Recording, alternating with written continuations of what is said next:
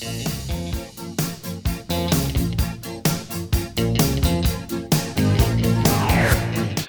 welcome everybody to Society 2045 Friday Talks, where we interview people from around the world that are involved in movements and communities that are changing the world and making society a better place. Our goal is to see who and how we're going to get to Society 2045 and make it a better place to live. Today, we've got with us Glen Meier, who's going to tell us about what movements he's involved with and what work he's doing. And so welcome, Glen, and tell us about what you're doing. Thank you. Thank you. So I think the best way to describe it is that I am part of both the integrative law movement, which I know everybody has heard about from Kim Wright, and I'm part of what I like to call the business as a force for good movement. I really started learning about that second part, I would say probably about 8 years ago now. Really interested. At that time, I'd been practicing law for a little over 20 years and was immediately interested and curious in what kind of service a business community that was focused on doing good in the world would need from their lawyers. And it was actually that search that led me to Kim. And here we are. So another thing that kind of informs the area that I focus on is the fact that throughout my legal career, I've been involved in litigation, mostly civil litigation. I did spend a few years as a military attorney in the Air Force and dealt with military criminal legal issues there. But ever since I got out of the service, it's been all civil work and largely focused around business disputes. That's really what has started me asking the question of, what do people who are part of this good business movement need from their lawyers? And specifically, what do they need in terms of forming agreements and then resolving disagreements when they come up? And so very much a fan of conscious contracts. I think everybody's heard about that work before. I have used those in the business context. And up till fairly recently, have been thinking of that work on a very micro level. So kind of relationship by relationship. So if I helped a group of co-founders create a conscious contract among them and have their own process for how they were going to surface and resolve tensions among them, I was like, okay, that's good. And recently, through some conversations I've had with people, I've kind of been invited into the space of, well, what does this look like? Not so much on a micro case by case level, but what does it look like on a macro level where these kind of agreements are helping govern relationships throughout a whole system? And so I guess that's what leads me to my answer to the question of what does the legal system look like in 2045? And I think it is a multifaceted look that it will have. So there will be a piece of it that I think will be very recognizable to everybody because it will look much like the current system.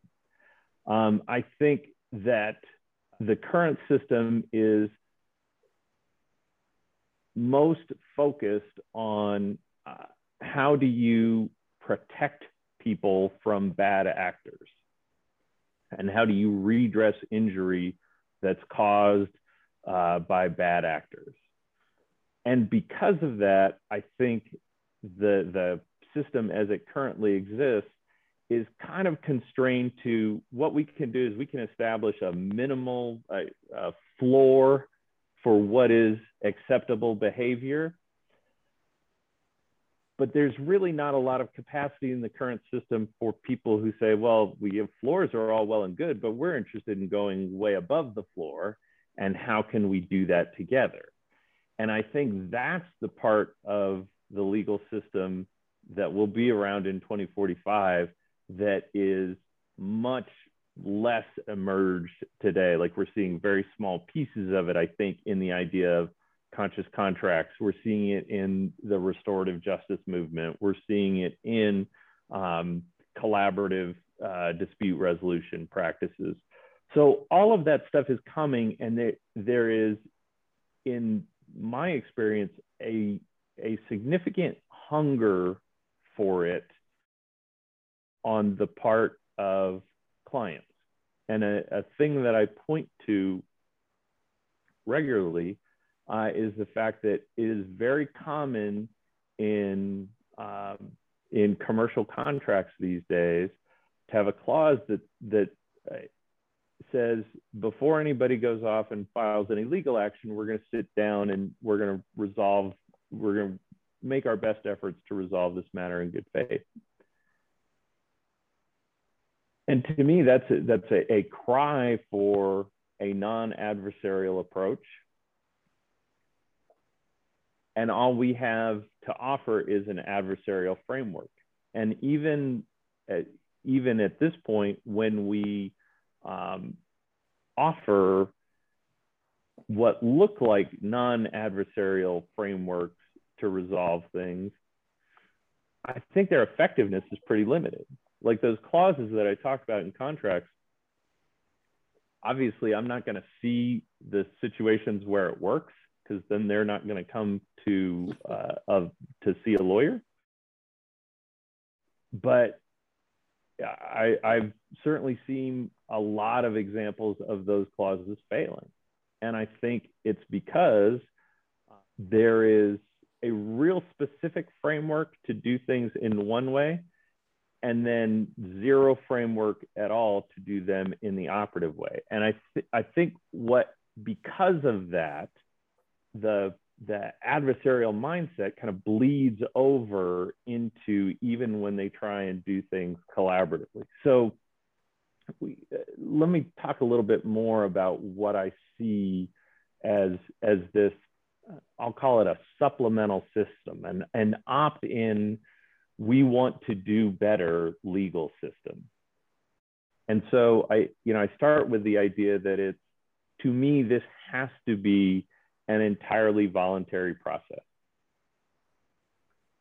Because if it has any sort of coercive element in it, you're going to encounter two problems. One is a pragmatic problem, and two is a philosophical problem. The pragmatic problem is, like I mentioned, it's just you're seriously limiting the effectiveness of your collaborative tools if you don't also work really hard to develop among the people a collaborative mindset. And then the philosophical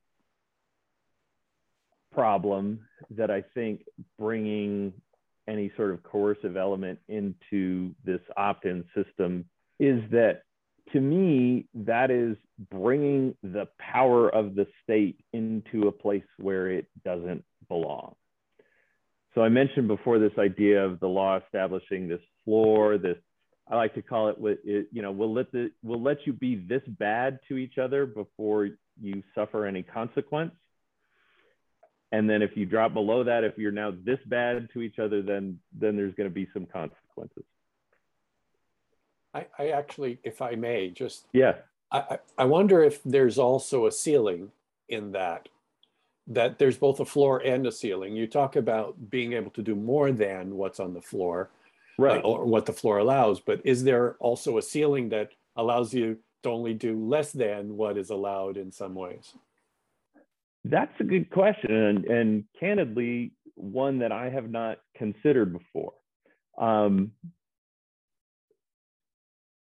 I think you certainly have to think about the potential for a ceiling. I know we haven't gotten there yet. And maybe I misunderstood your question. You know, are you asking, is there a ceiling into what you can do through that formal coercive state system? I'm wondering if what you're depicting as sort of the floor is, here's how bad you can be. This is as bad as you can be. But also, here's how much freedom you've got. And this is as free as you can be. And therefore, there are limitations in what you can do without, you know, going beyond whatever rules are in place to limit. Right. Well, from a legal theory point, with the way you ended your question, then the answer is no. Because when the law draws a boundary line, it's saying that as long as you stay within that boundary, you're fine. And I think this is still a universal part of every U.S. law student's first year contracts curriculum, which is that as long as you are not agreeing to do something illegal, then you can, through what's identified as private law, you can create your own system. And as long as it's not illegal, it's a legal agreement. So if that's the way we're talking about the parameters, then no, there is no ceiling. The ceiling is our imagination, really. And that's the space really that you're talking about us moving towards. Is that correct? Right. Because I think navigating that space is actually an incredibly complex exercise, because you're dealing with really difficult problems, and you're dealing with humans that are experiencing these real difficult problems. And humans, as Jose and I were talking about before people came on, we're very complicated creatures. And we get pulled in a lot of different directions, a lot of which are not necessarily going to be conducive to working with each other. When you look at what is the lawyer's role in this add-on system, it's now not to be a gladiator, not to advocate for one party on behalf of another. It's to be a facilitator.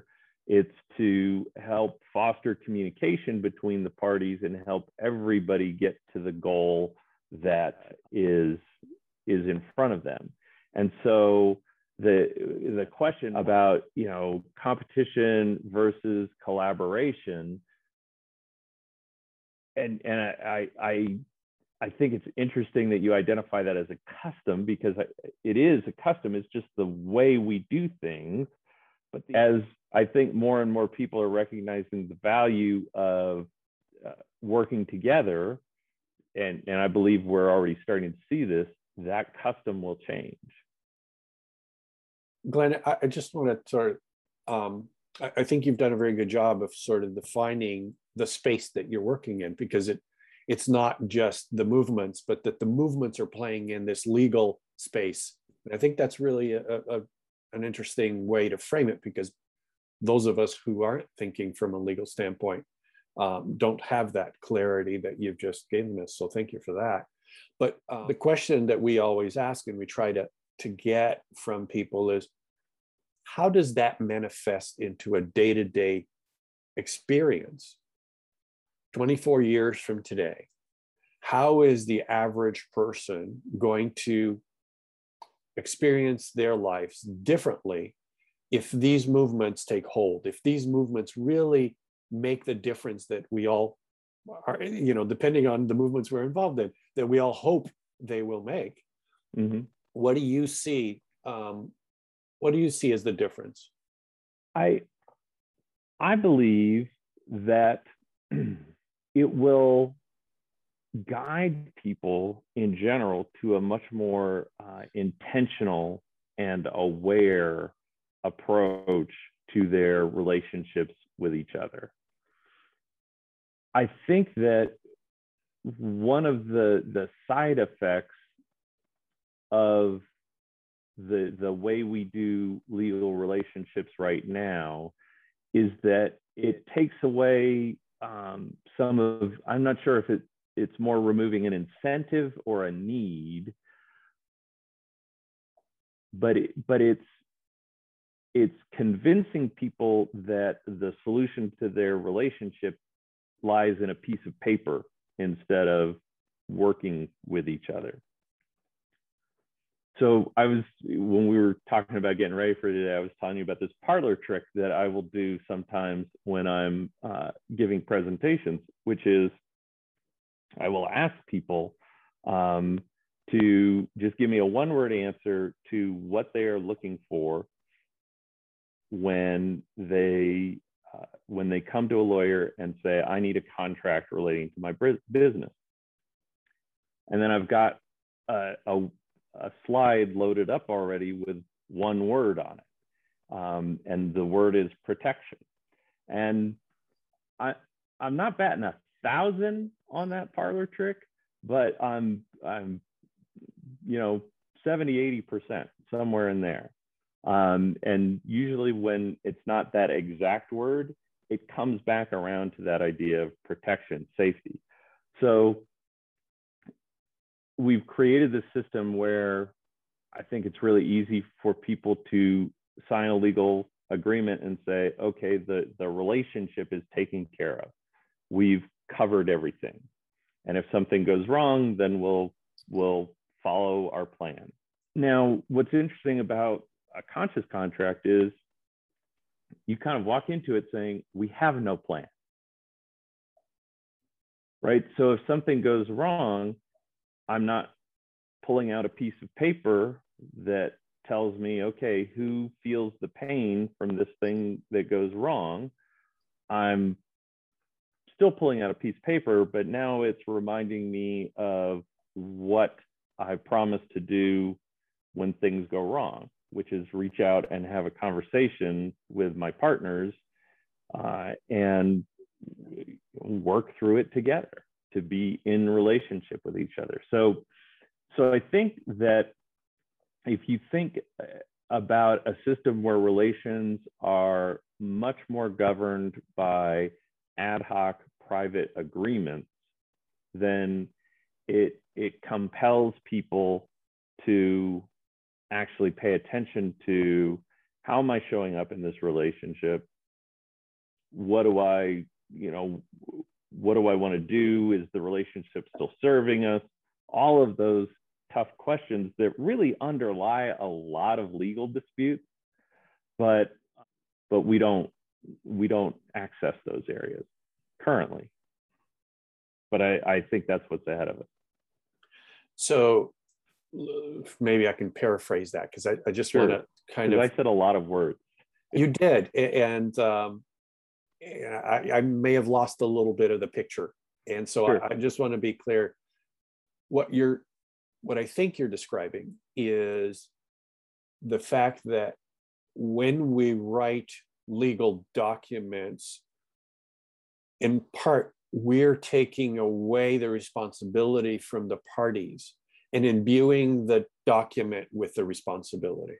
Is that a fair way to describe it? Yeah, absolutely. And so the parties then become, in of themselves, sort of disconnected from the problem, because the problem or the responsibility for the problem lies with the legal document and the framework in which that document was created. Is that? Yeah. No, you distilled it down very well. And so now you're saying that needs to be back to the individuals, and the individuals need to take that responsibility back, not only for what they said they were going to do, but for how they're going to address issues that come up when they try to do what they're going to do. And Exactly. That's really, you think that's the heart of the work that needs to be done, and how things change, people are now consciously connected, consciously aware of what and responsible of what they said they were going to do, and that it's their responsibility to maintain that relationship. Right. And then to me, the magic part of making that switch and putting that responsibility back on the people is that you've moved from, at least in theory, predefining your outcomes to a place where you walk in asking the question of, what do we want to create from this?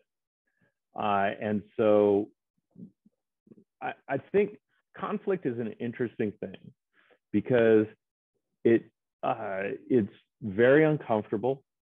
It's not particularly pleasant. But when I think back on a lot of the greatest learning that I've had, it's come out of situations where things that I think are really vigorously challenged, and that's conflict. So when you find a way to engage in conflict that has some of the unpleasantness taken out of it, and I think the unpleasantness kind of comes from, again, it's the framework of, it's me versus you, and we're fighting over this fixed thing, to, well, it's me and you, and we got a problem, and how are we going to respond to it, actually allows you to turn conflict from kind of this entropic exercise to a generative exercise. And that's what I think is pretty cool. So now I'm 24 years from today trying to do a partnership with a colleague, or coming together to create a new organization, or building a partnership between different organizations. And I'm thinking less about, how do I protect myself? How do I, make this a legal issue, an issue of how we're going to fight over it at some point, and think about how I keep the responsibility and start building these relationships in a more conscious way, in a more collaborative way. Right. And it's really, what I'm hearing is it's about changing the framework that we're working in, and the expectation of that framework, so that what we then are doing is saying, we're sitting at the table together, not in an effort to protect ourselves from future harm, but in an effort to go down this path together. Right. And then that will also have the side effect of protecting us from future harm. Exactly. Because we're doing it collaboratively. And right. That's the intent there. Right. Yeah. So I'm enjoying this conversation a lot. So I could go on for hours, but I know me too. We've got 10 minutes, and then we want to kind of wrap it up. But okay, I want to, well, actually give the others a chance to ask some questions. But I want to kind of see where you've seen in your work in both the legal space and the business space, what other movements are you seeing that we need that to happen as well in order for this to work? So what else is out there that you're going, wow, if we didn't have that, or if we don't have that, we're never going to get to the same place that I think we should get? I'm not sure what this movement is called, but the recognition that we do not separate our work from our humanity, and that this idea of things are quote unquote just a business is just a falsehood. That needs to continue vigorously, and I feel pretty good that people have that covered. Like Right. I see that really moving forward. But anything that really has to do with bringing a more holistic approach to kind of our formal relations. And, you know, I say these things about the business context, and they apply in other contexts too. I mean, you don't have business relationships and personal relationships. You have human relationships. Some of them exist in your personal life. Some of them exist in your business life, but they're all relationships. Right. And that goes back to the wholeness again, right? And that's part of what I think Society 2045 is really trying to get at the root of, because those of us involved in different movements, we see the world through that lens, that we're really only doing the same few things. We're connecting to our humanity, connecting to each other, and creating systems that help us connect to our humanity and connect to each other. Yeah. Because everything is a manifestation of that, isn't it? It absolutely is. Yeah. So I think I have one more thing I want to make sure that I drop in, and then, you know, I want to take questions. So the one more thing I want to take in is, like I said early on, I've kind of recently been invited into conversations that have led me to think about this on a more macro level. And I think then you start to see a really interesting opportunity for the people who want to opt into this good movement. So let me give you an example. There is a carpet manufacturing company based out of their main factory is outside of Atlanta.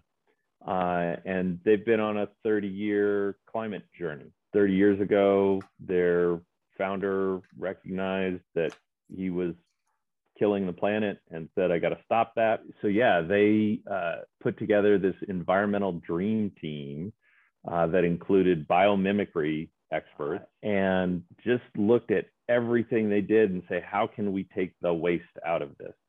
And they got to the point by 2020 where they had gotten to, they were carbon neutral. The name of the company is Interface Carpets.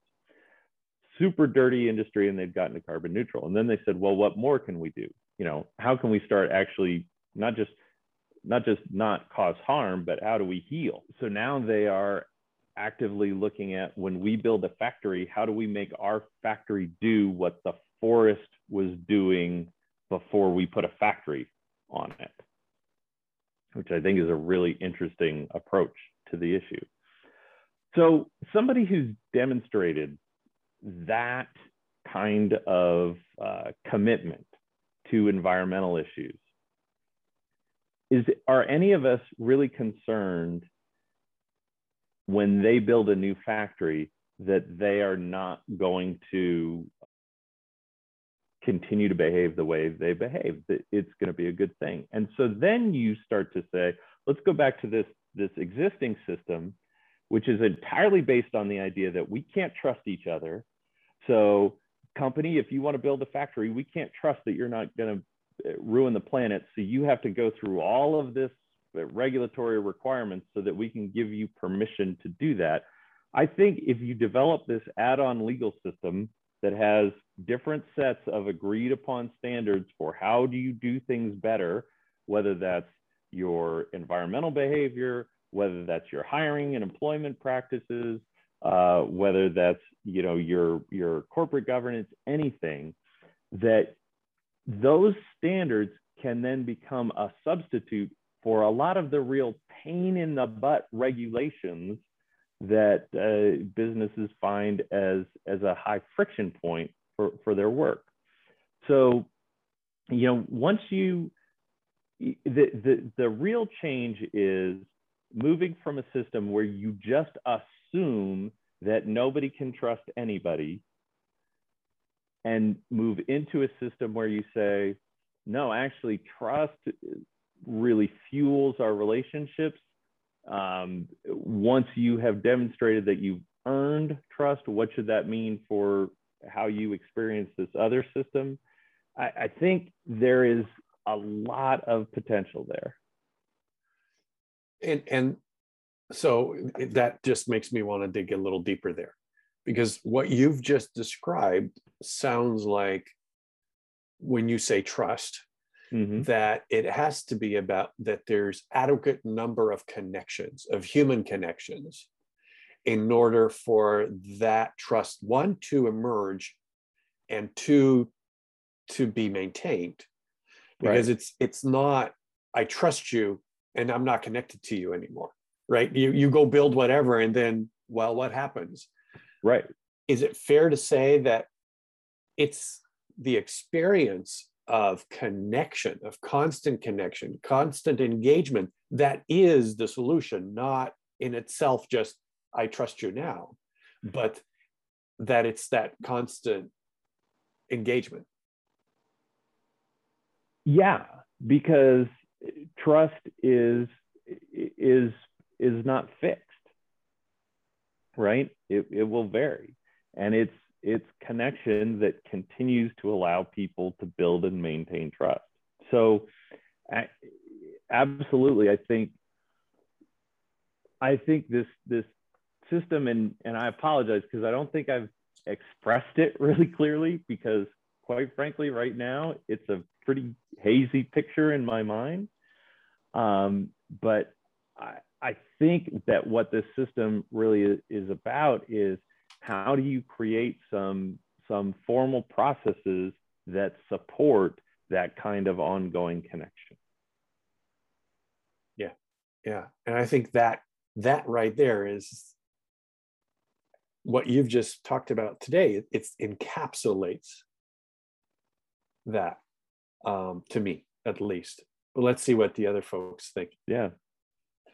Well, I have a question. So we talked about the civil situation, right, where people have civil disagreements and lawyers become peacemakers, as Kim likes to say. Use of facilitators is as good a word. And what about criminal cases? Will criminal cases be considered criminal cases in 2045? If this thing comes to fruition, and what would you say about that? I'll just stop there. Yeah, the criminal area is not one that I've had a huge focus on, but I'm aware of it. And the most interesting thing that I'm aware of in the criminal context, as far as a shift in legal approaches, is the opportunity for restorative work between offenders and victims. That seems to be growing. I have no reason to think that won't continue to grow. And so again, I think, there'll always be a piece of the system that is reserved for people who don't opt into a more restorative or a more collaborative system, because I don't think we can force anybody to do that system. So, I don't think we're getting rid of jails anytime soon, but I think they're going to be a lot smaller. Yeah, and they are in Netherlands, and they are in Denmark as well, in Germany as well. Yeah, and they're very different. The other thing you said was interesting. You said the adversarial bleeds over the collaborative approach, and it's all based on the violence that the government has. I think you said the force of the state, or the power of the state. But it's the power of the state to put you in jail, which is commit violence, right? Can you say more about that adversarial creeping? Because that's a fear that we all have, is that we'll see these movements and then they'll be taken over by the adversarial, by the dominant way of thinking. Yeah. The dominating is what I meant to say, way of thinking. So can you say something about that? Yeah, I think that's going to keep happening. I mean, it's so I was at an event last week, and I spoke to people about collaborative law, and somebody that I knew was in the audience. They came up and talked to me afterwards and said, "Yeah, I've heard a lot about this from collaborative divorce, and I know it's an idea that really attracts people."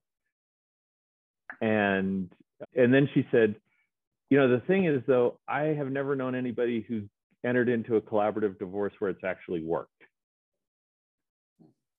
And my answer to that, on no evidence, is that it's likely exactly that issue, that people have nominally said, well, we're going to be collaborative, but then they haven't been collaborative. And you know, I think it's a time thing to me on that, Matt. It's just, that's a, you know, keep swinging the axe at the tree, and eventually people will really be it and not just say it. So in other words, Glenn, maybe it's they had a collaborative divorce, but not a collaborative marriage. Fair. Yeah. Stuart, you looks like you had some questions, Stuart. The critical thing that I want to ask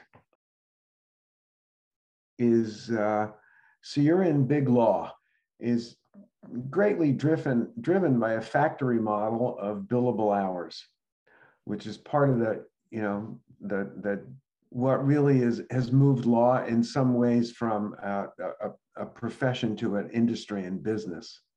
What level of receptivity are you getting among your partners, among your colleagues, because you're pushing against a model? Because in some ways, you know, big law are the folks that are advising, you know, the captains of industry, and can have a huge impact on the mindset. So yeah, and I mean, for whatever reason, I've found myself in the position where I'm like, okay, how do I work on this from the end of like attracting the current system into some change? And so first off, my answer to your question about what has the reception been, has been, I would say the best word for it is curious, which is maybe a little better than I expected, and not resistant. That doesn't mean everybody there, or even most people there, or even that many people there are really looking at how can we do things in a genuinely innovative way in the law. But there's a good amount of openness to it. I mean, to be, you know, just very candid, I, you know, had a conversation with the general counsel's office, and I said, here's my practice and here's what I'm looking to develop, and if there's going to be a problem, let's find out about that now. And they were like, no, we're not sure it's going to work, but we're not going to stop you from trying. Yeah, it's an interesting phenomenon. Around 2001, I did a presentation to the DRI, which is the trade group for defense attorneys. Sure. And spoke about all the ideas that you're talking about and got a standing ovation. All right, which just shocked the hell out of me. That being said, systemic change is real challenging. People know that it's the right thing to do, it's the good thing to do, and yet they just keep doing what they're doing. I think you can make a very good case that there is a really good business opportunity for a big law firm to come in and say, we see where things are going, and we're going to get out on the leading edge, and we're going to be the people who are taking this hazy idea that Glen has and figuring out how to really make it work. Right? Yeah, one of the things that I'm aware of that there were some firms, large firms, doing a number of years ago, is they would actually have two groups working on a big case. One was litigating, and there was they built a Chinese wall. One was litigating, and one was trying to resolve it. And in fee structures, they built in bonuses for resolving things more quickly. Right. Yeah. Yeah. And you can, I mean, it's just how you put the incentives together. You want to change lawyer behavior, have the people who pay them say, we need you to behave this way. You need the law firms to change their mindset about what's doable, what's possible. You need the lawyers in those law firms to change what's doable and what's possible. And you need the clients to change what's doable and what's possible. And you can't, any one of those isn't in alignment, and it's not going to move very quickly in that direction.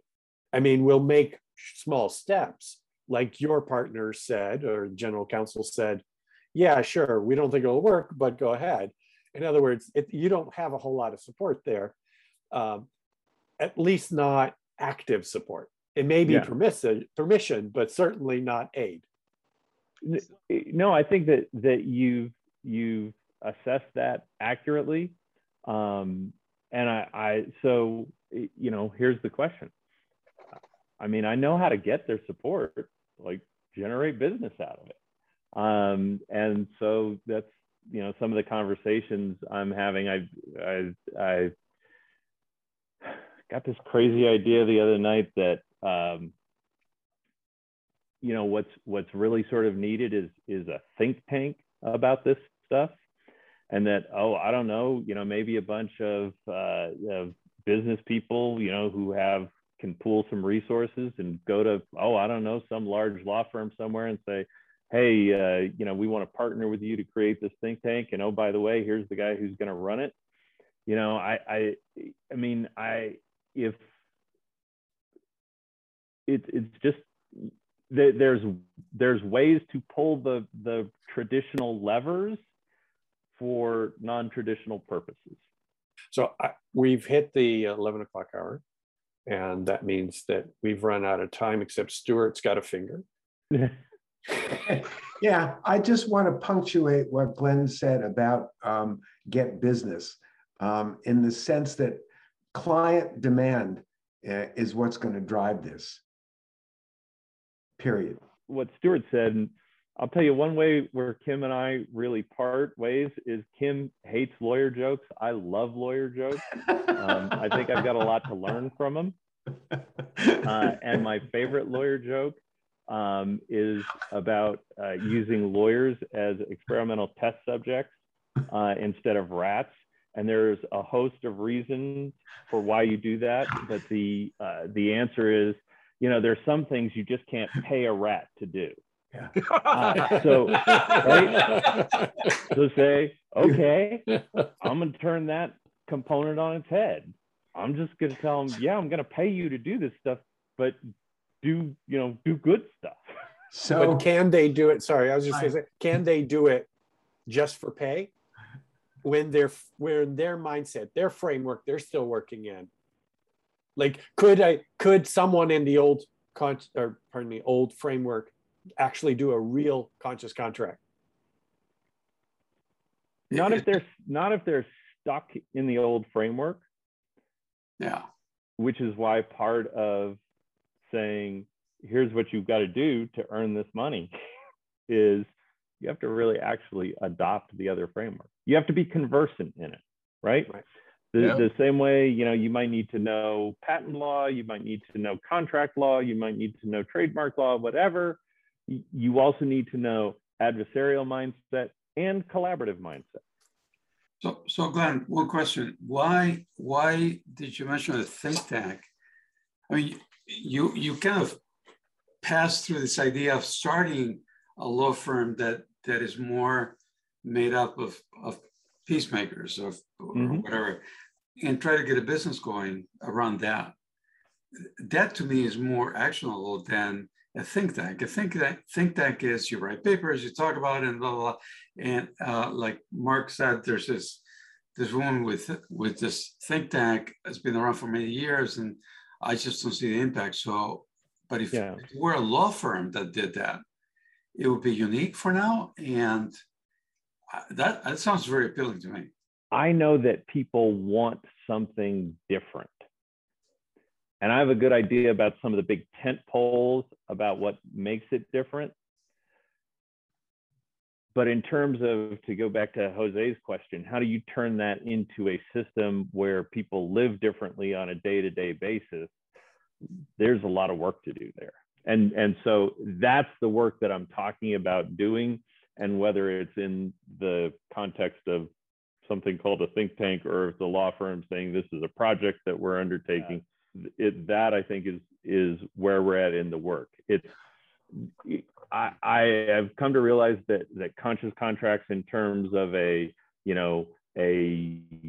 small group relationship or a one-on-one relationship, that's proof of concept. And now, how do you take that concept of what happens when we say focusing on relationship is a part of legal and make that big? We've had a great conversation, Glenn. Thank you so much for making yourself available, having had the time and the thought to come prepared to have this great conversation, because it sounds like you've really been not only thinking about what you're doing, but thinking about how to evolve what you've been doing, which is, I think, beautiful work. Yeah, and I really appreciated the conversation as well, because as I've started to ask myself these other questions, I've realized that one of the things I really need is people to ask me hard questions. So I appreciate just everybody leaning into the dialogue about this and helping put the stuff out there that's going to lead to the creation of the world that we're all looking for. Yeah. Right. That's the bottom line. That's it.